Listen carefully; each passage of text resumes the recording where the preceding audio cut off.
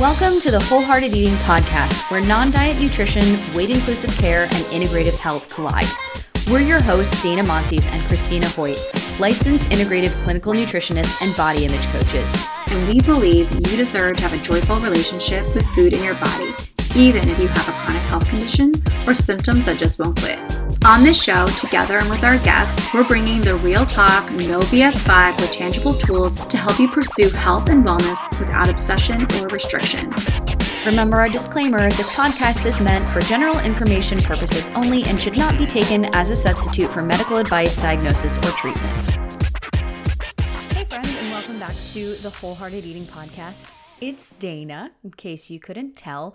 On today's episode, we have an amazing guest who we are really excited to share with you. It is Dr. Carolyn Ross, who is a doctor who's board certified in preventative medicine and addiction medicine, and she specializes in working with patients from an integrative medicine approach incorporating trauma history, eating disorders, body image, and clinical symptoms.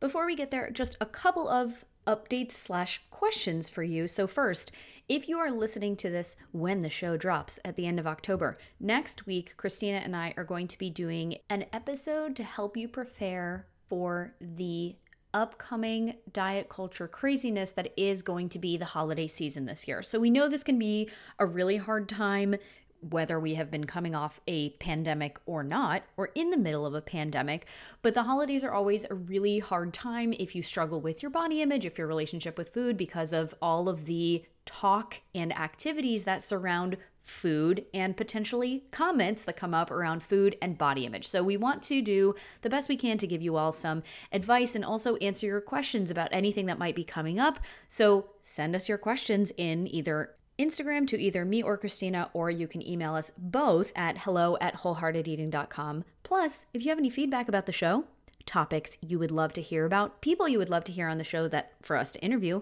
let us know. The inbox is always open. Also, if you have been loving the show, we would love you forever if you would leave us a rating and or review wherever you listen to your podcast. So this doesn't have to be on the Apple Podcast Store, although that does help us get into the earbuds of more people. But you can do it on Spotify, you can do it on Stitcher. I listen to podcasts on Overcast, which is an app on your phone that allows you to make playlists. Wherever you listen, it would be much appreciated. Now, second thing, quick update/recommendations, because Christina is not here for this intro today. I'm going to give you 2 things to check out. So if you're into Netflix and you would like something that's going to completely allow you to unplug and kind of distract yourself and pretend you're in a tropical paradise or something like that, there's a series called The World's Best Vacation Spots on Netflix, which I highly recommend. Definitely transports you to different places around the world and shows you all different areas and then different kinds of vacation spots, from budget-friendly tree houses in Bali all the way up to luxury yachts and villas and all of that. So I have found that very fun.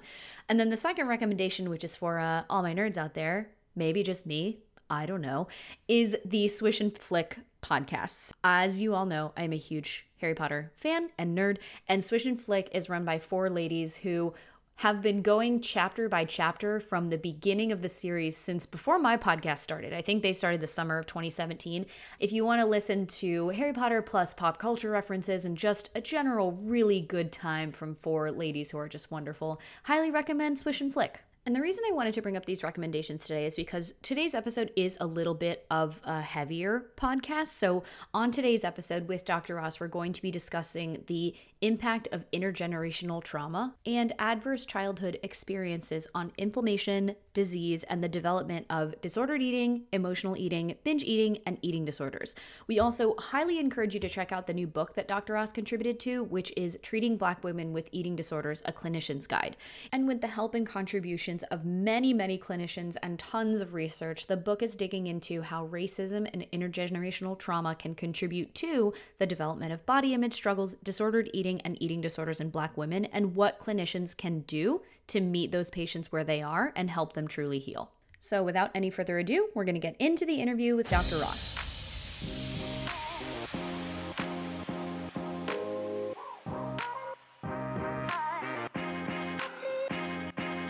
Dr. Ross, thank you so much for coming on the podcast today. We're really excited to hear your unique perspective on something that is very near and dear to our clinician hearts and then also personal hearts as well. So we wanted to start with, you have a really interesting family history that plays into what you do today. Clearly, entrepreneurship and medicine are both in your blood. So could you share with us a little bit more about your family history, your story, and how you got into doing the work that you're doing now? Sure. Well, I do come from a line of physicians. My grandfather was a doctor in a small town in Texas, and I spent a lot of time at their house growing up, most summers, and actually lived with them for two years when I was in, I think, middle school. And so I spent a lot of time in his medical office, and that eventually led to me becoming a doctor myself. In terms of specializing in eating disorders and addictions, I think the biggest influence probably was from my family as well, that I had a lot of addictions in my family and also eating disorders in the family. I started out my career working in women's health. And then from women's health, we know that women are the primary people who have eating disorders, or there are more women than men, except in general. So that led to an even deeper interest in the eating disorder field. And that's what I eventually specialized in. And we've also found it really rare to find integratively trained practitioners, and especially integratively trained physicians working in eating disorders. And we're curious how that evolution happened for you and how you came to specialize in working with body image and eating disorders with an integrative lens. I think like many integrative medicine physicians, I myself had a medical problem that was not well treated within Western medicine. So I think it was 1999, I was diagnosed with chronic fatigue syndrome and fibromyalgia. And, I went and I had at that point been practicing in San Diego for 15 or more years. And so I was a well-established physician in the community and, had a very large practice, 3 women's centers that I had opened and so on. So I was well known in the community, make a long story short. But however, when I went to my colleagues to get help with the symptoms that I was experiencing, which I didn't really understand myself, often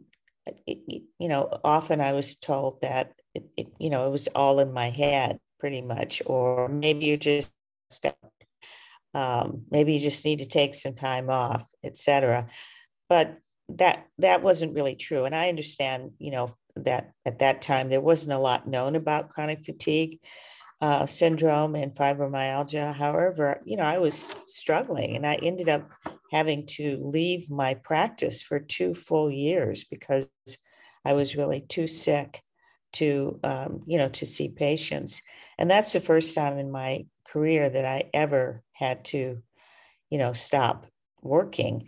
So it was a scary time, and it was, a difficult time. I also was a single mom of a 6-year-old. So all of that combined led me to search outside of Western medicine. And I started, visiting alternative practitioners that I had met or that people had told me about. And, I eventually found 2 who really helped me a tremendous amount. But it took several years really for me to heal. And through that process, I ended up learning a lot about alternative therapies and, the importance of mental health in terms of my physical health. So there were some traumas from my past that I hadn't dealt with that probably contributed to my getting sick. And so over those 3 or 4 years, I ended up, seeing energy healers, acupuncturists, Phoenix Rising practitioner, Phoenix Rising yoga practitioner, and so on. And as within that 4-year period, I decided to become more educated in integrative medicine myself. And I was accepted into the fellowship in integrative medicine at Dr. Andrew Weil's program at the University of Arizona.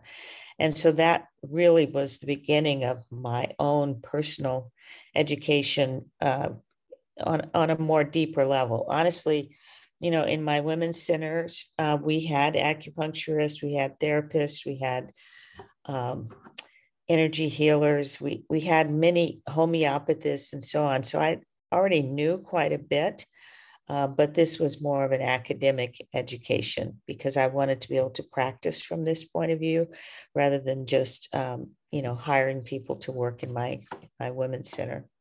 Yeah, and it sounds like during that time, part of your evolution as a clinician also stemmed from the realization during this time that there may have been events or traumas in your past or even intergenerational traumas that you mentioned could have contributed to you getting sick, right? So as integrative practitioners, we always are trying to focus on getting to the root cause, not just treating at a symptom level, right? Can you talk a little bit more about how childhood adversity or cultural or intergenerational trauma can contribute or be a major root cause of binge eating, emotional eating, and eating disorders?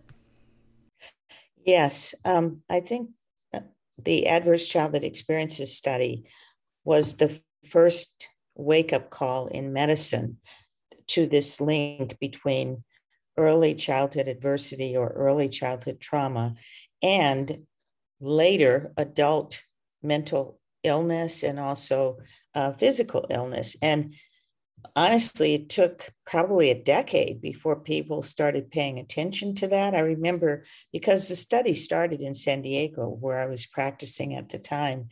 And I was, just kind of gobsmacked when I read the study. And I was like, wow, what's happening here? But it was a good 10 years before the general medical community started actually giving any credence to that study. And at present, the Centers for Disease Control is, working with Kaiser Permanente to run the study.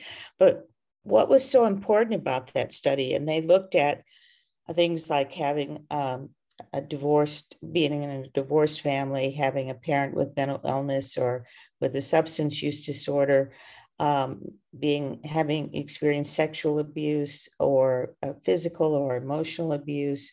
And there was, a few others, family member who was incarcerated and so on.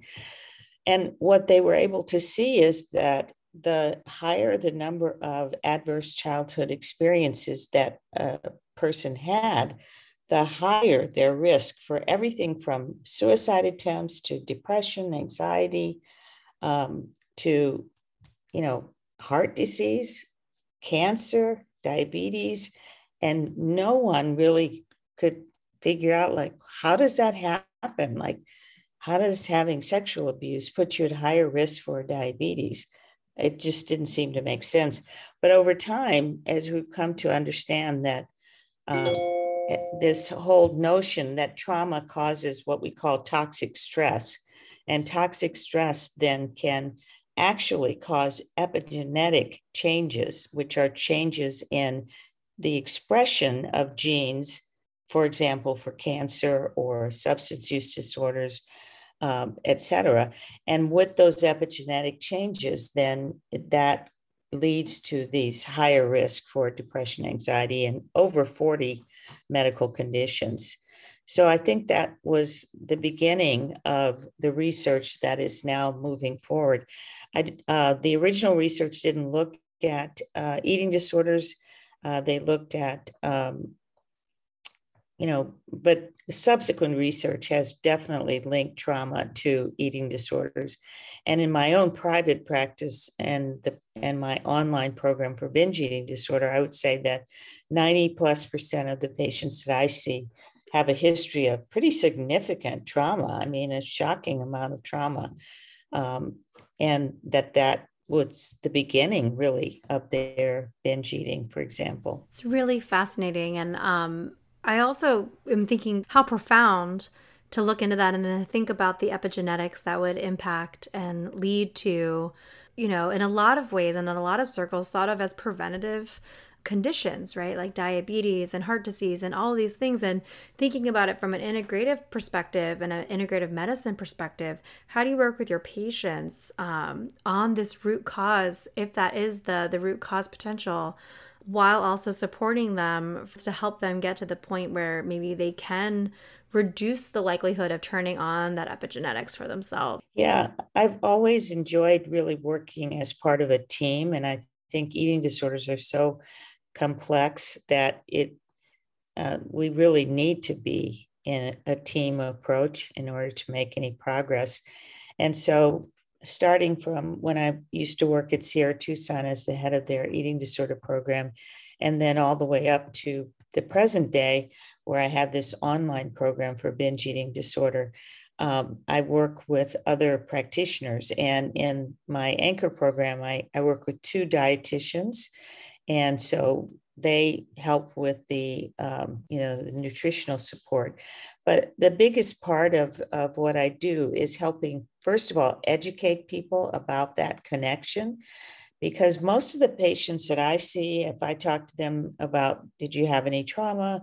They usually respond of, oh, well, that was so long ago. Or, yeah, I saw a therapist, when I was in college once or twice, and that's all over. And they don't really understand this connection that I just mentioned between trauma as the root cause of their eating disorder or their food and body image issues.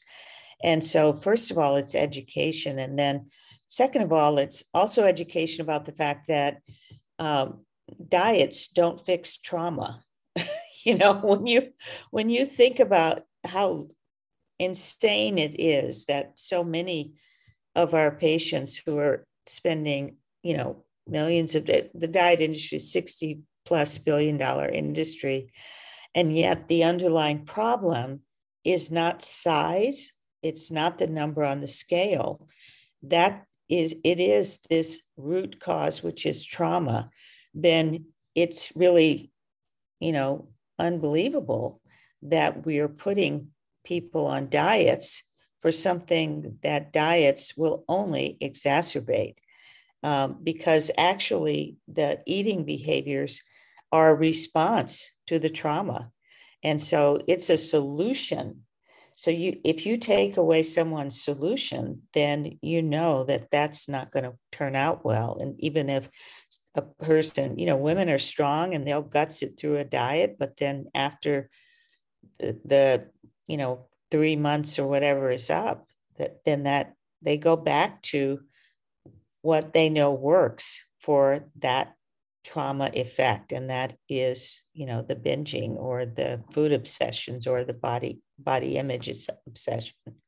Right. And then a big obstacle that our clients and your patients, I'm sure, run into is that if we then try and talk about this, non-diet or an anti-diet approach, it feels like the clinician is taking away their tool, their coping mechanism to deal with the trauma, right? So while on the one hand, we can very clearly say diets don't fix trauma, just doing an anti-diet approach can also it's not going to fix the trauma, right? We have to go so much deeper than that and work on the body image struggles that have resulted from the trauma exposure. And I love how you say also in a bunch of articles that you've written for Psychology Today, and you've talked about this on your podcast as well, is it's not just, just quote unquote trauma that has occurred within your lifetime and that has happened to you, but it's cultural trauma and it's intergenerational trauma and things that have happened to you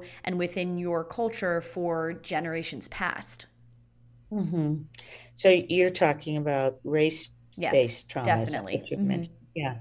Well, I did talk in my TEDx Pleasant Grove talk about intergenerational trauma, which I think is something that most people, if they think about, it makes sense to them. Because if you are struggling with alcohol use disorder, for example, and then you look in your family tree and you can see that your father and your grandfather, or maybe just your grandfather and great grandfather even had alcohol use disorder, then it kind of makes sense that, well, part of that's genetic, but also we know that adult children of alcoholics have a whole laundry list, they call it, of characteristics that are the effects of living with a parent who has alcohol use disorder. And so when we look at our family trees, we also want to look at eating issues and eating attitudes and the things that parents say about their bodies. And it's not just women, it's not just mothers, it's men too, who, oh my goodness, I have always been appalled at when I hear some of my patients talk about things that their family members have said to them about their size. It's really, truly shocking. I remember long ago, I had a young woman who was diagnosed with bulimia, and she said that her father used to call her Miss Piggy. And he used to joke about that on a regular basis. And it felt like, a knife to my heart to hear that an innocent young person was taunted in that way by a family member. But we know that family and friends are the number one cause of weight stigma.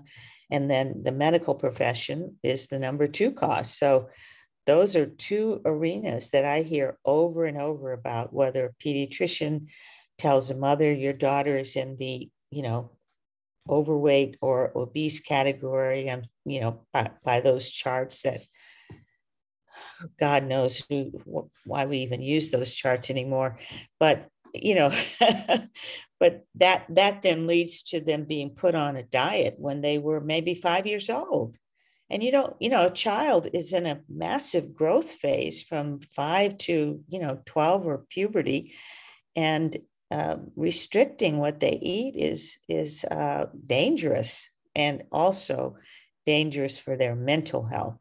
And so that intergenerational trauma can start with, maybe mother had been sexually abused, and she herself then turned to food as a way to cope. And then her daughter then listens to her constantly talking about, how fat she is, or how big her thighs are, or sees her going on diet after diet after diet. And then that has an impact on the child. So even though the child may have not experienced any trauma themselves, they can be, exposed to this trauma from their parents and grandparents. Grandparents are also not innocent in this whole scenario. So I've heard many mothers say to me, but, it's better for my child if they could lose weight, because then, they won't be bullied at school. And what about their health and all of this? And so we've been indoctrinated in our culture into thinking that being thin is first morally superior. And that's, something that I think when we talk about race, we know that, in the white community, way back in the early 19th century, Black bodies were considered savage, overly sexual, and white bodies were considered to be the moral equivalent, more moralistic, because, if they were thinner. And so that dynamic has been set up and has continued to this day, that many people feel that, being thin makes them superior. And so that all of those dynamics are within our culture. And I think it's important that we recognize them and be aware of it. And also recognize that size is not, has nothing to do with morality.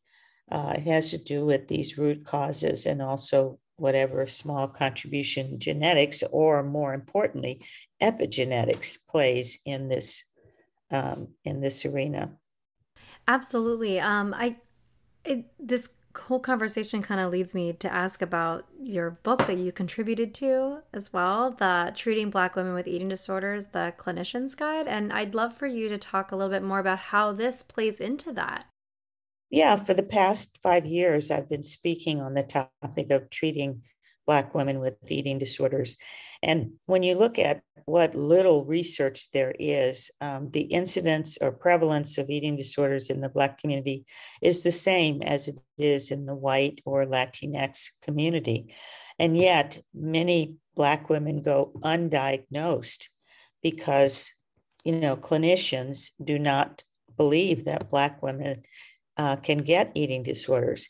There's also been a lot of misconceptions about body image acceptance in the Black community that, there's, you look at some of the rap songs and the hip hop culture, and it's all about, the curvy figure, which was used as kind of a thinking that, well, the Black community accepts the curvy body, and therefore Black women aren't worried about being thin.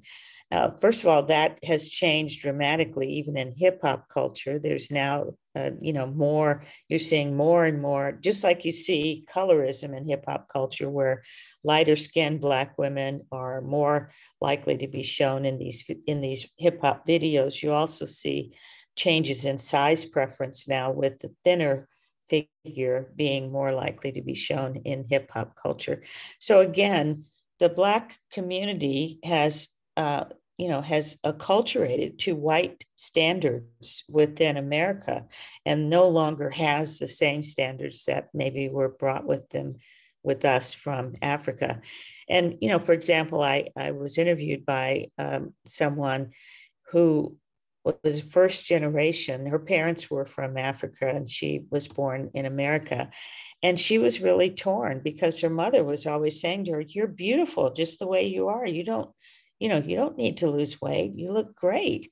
And yet her friends were all dieting. And so she was like, well, which way should I go? I mean, people tell me in America that if I don't lose weight, I'm not going to be healthy. And yet, the African part of me says, well, why can't I look this way? So I think that's something that is evolving, and we have different body image standards from the different parts of the African diaspora. But overall, there is, if you look at beyond just the thin ideal, that root cause being trauma, we know that Black and Latinx children are more exposed to traumatic experiences than the white children or Asian children. So just starting from the get-go, we have more trauma. And then taking us out into the culture of America, which we're all, what I say, swimming in an ocean of systemic racism. So, Black women are exposed to microaggressions on a daily basis, to other experiences of discrimination in the workplace and in the grocery store and so on. So starting with that childhood trauma and then the ongoing race-based traumatic stress, those are also contributing factors to the development of eating disorders in Black women. So in terms of the book, though, after speaking for some time on this topic, two of my colleagues who edited the book invited me to write a chapter in that book. And that book is a great resource. It's really the only resource if you want to understand how to work with women of color, Black women who have eating disorders. And it goes from asking the hard questions like how to be culturally curious, how to have cultural humility. And also my chapter talks a lot about intergenerational and historical trauma and its impact on the development of eating disorders. So it's a wonderful, wonderful resource that's available to clinicians who, will be more and more, I think, seeing Black women with eating disorders. And, it's really important for all of us to be educated educated on this topic. I mean, should be required reading, I think, for all white clinicians, especially, right? Because Well, we did ask that IADEP make it required reading. They have made it suggested reading instead. However, we were able to put together a video presentation that is required to get certified through the International Eating Disorder Professionals Association. Paula Gayfield Edwards and I did a video that talks about these issues and talks about the book, and that is required viewing. So hopefully the book will become required reading at some point. Let's hope so. I guess slow progress is better than no progress, right? Oh my, I don't know. Sometimes it's very frustrating. I can understand your frustration, because I can't imagine, one, why is this not, if it's required listening, why isn't it required reading? Because the reading is where you're going to get all of the nuance. And two, if we have the research that shows that adverse childhood experiences make us more susceptible to having eating disorders, and we also draw the line of, Black children and Latina and Latinx children are more susceptible to trauma, then wouldn't we then be able to draw the line of saying, hey, they're really susceptible to having eating disorders, and why as clinicians and as a community are we not doing what we need to do to understand how this works, how to ask the hard questions, how to have those conversations, and how to provide them with the support that they need in order to actually treat the root cause of their eating disorder. Yeah. It's just unbelievable to me. It's a great question, Christina.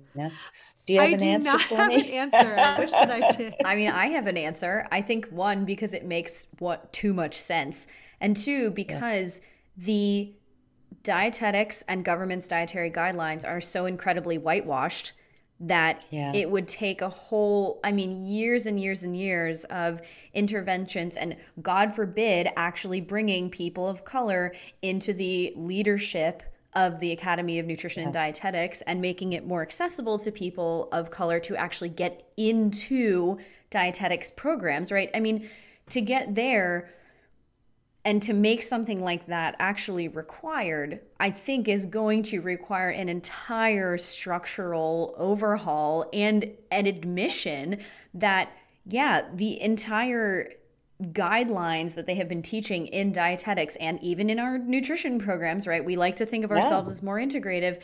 It is totally whitewashed. And you can see that in the way that things are taught, in the assumption that cultural foods are deemed unhealthy, right? And then the assumption that people in the, especially the Latinx and the Black communities are unhealthy because they're eating their cultural foods. And if only they ate white people foods, they would be healthier. But it's so frustrating. Yeah, but you're right. And I think, and we also know that training for psychologists and social workers is equally ignorant of any kind of cultural competency. So, and given that there's, a low number of trained Black professionals in this arena, it's really challenging to find help for clients who are people of color or BIPOC. And what I've heard from other Black dietitians and nutritionists as well is they also, similar to the woman that you were talking about, who's this, first generation, her parents came over from Africa, and she's kind of having this like culture shock of, in my culture, I'm getting the messages that I don't need to lose weight and I am healthy and I am beautiful. And then in American whitewashed culture, all my friends are dieting and trying to shrink themselves into oblivion. You're kind of in the middle of, what do I do here? I want to be accepted and I want to fit in, but I also don't want to go against my cultural and intergenerational learnings. Dietitians that I've heard from have said it's also kind of a culture shock and a being stuck in the middle feeling for them, because they're learning from their dietetics or their nutrition programs that all these white people foods are healthier. So then they are believing, because there's only research behind that, right? So if you go from an evidence-based approach, from the research that exists and you ignore the cultural foods and things that have been working for thousands of years to keep people healthy, Yeah. then you're caught in this middle of, if I go with what I'm taught, then I'm going against my cultural norms and what my community knows. What are you going to bring in, whitewashed foods to cultural communities and just say, oh, this is the way to get healthy? They're going to laugh in your face. So then while you could be, or why they want to be that bridge between, I am finally a part of the one hurdle down. I'm finally part of the Academy of Nutritional Dietetics. I've gotten through the curriculum and everything.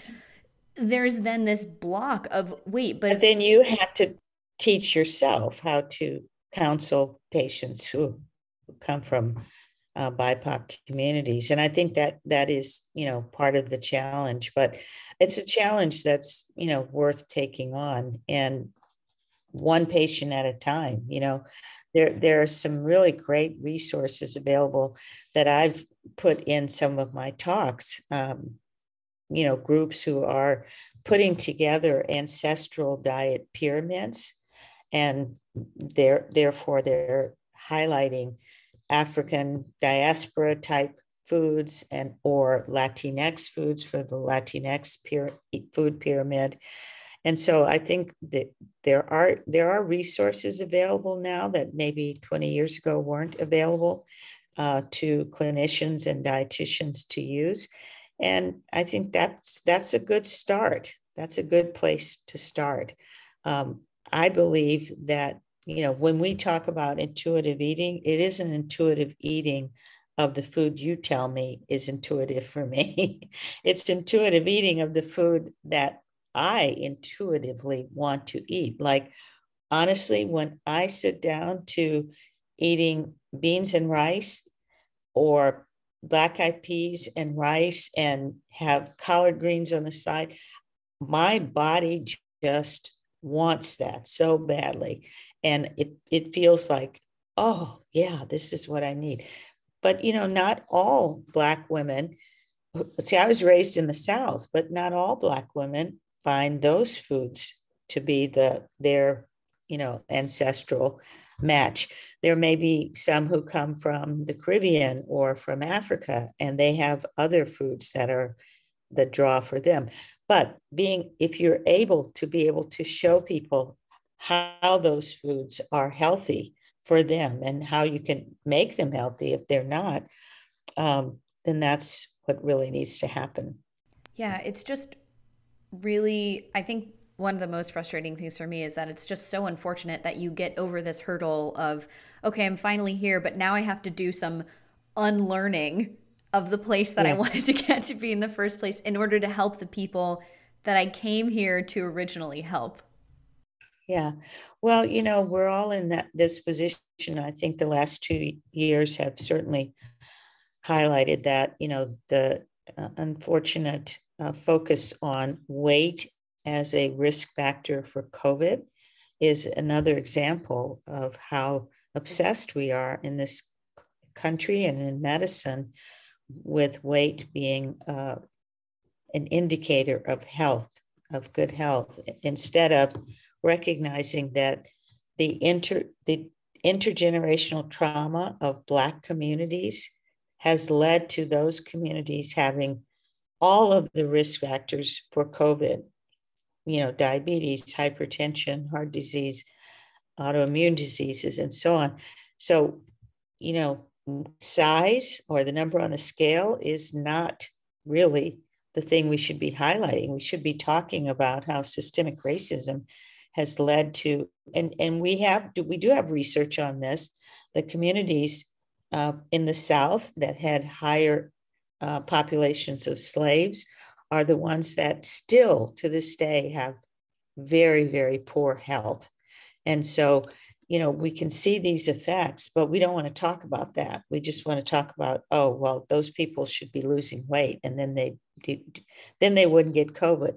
They'd still get COVID because of the trauma that they've experienced and how it's impacted their epigenetics. So that we have a long way to go, but at least I think there's more awareness, from over the past 2 years, and hopefully that will continue. Thank you so much.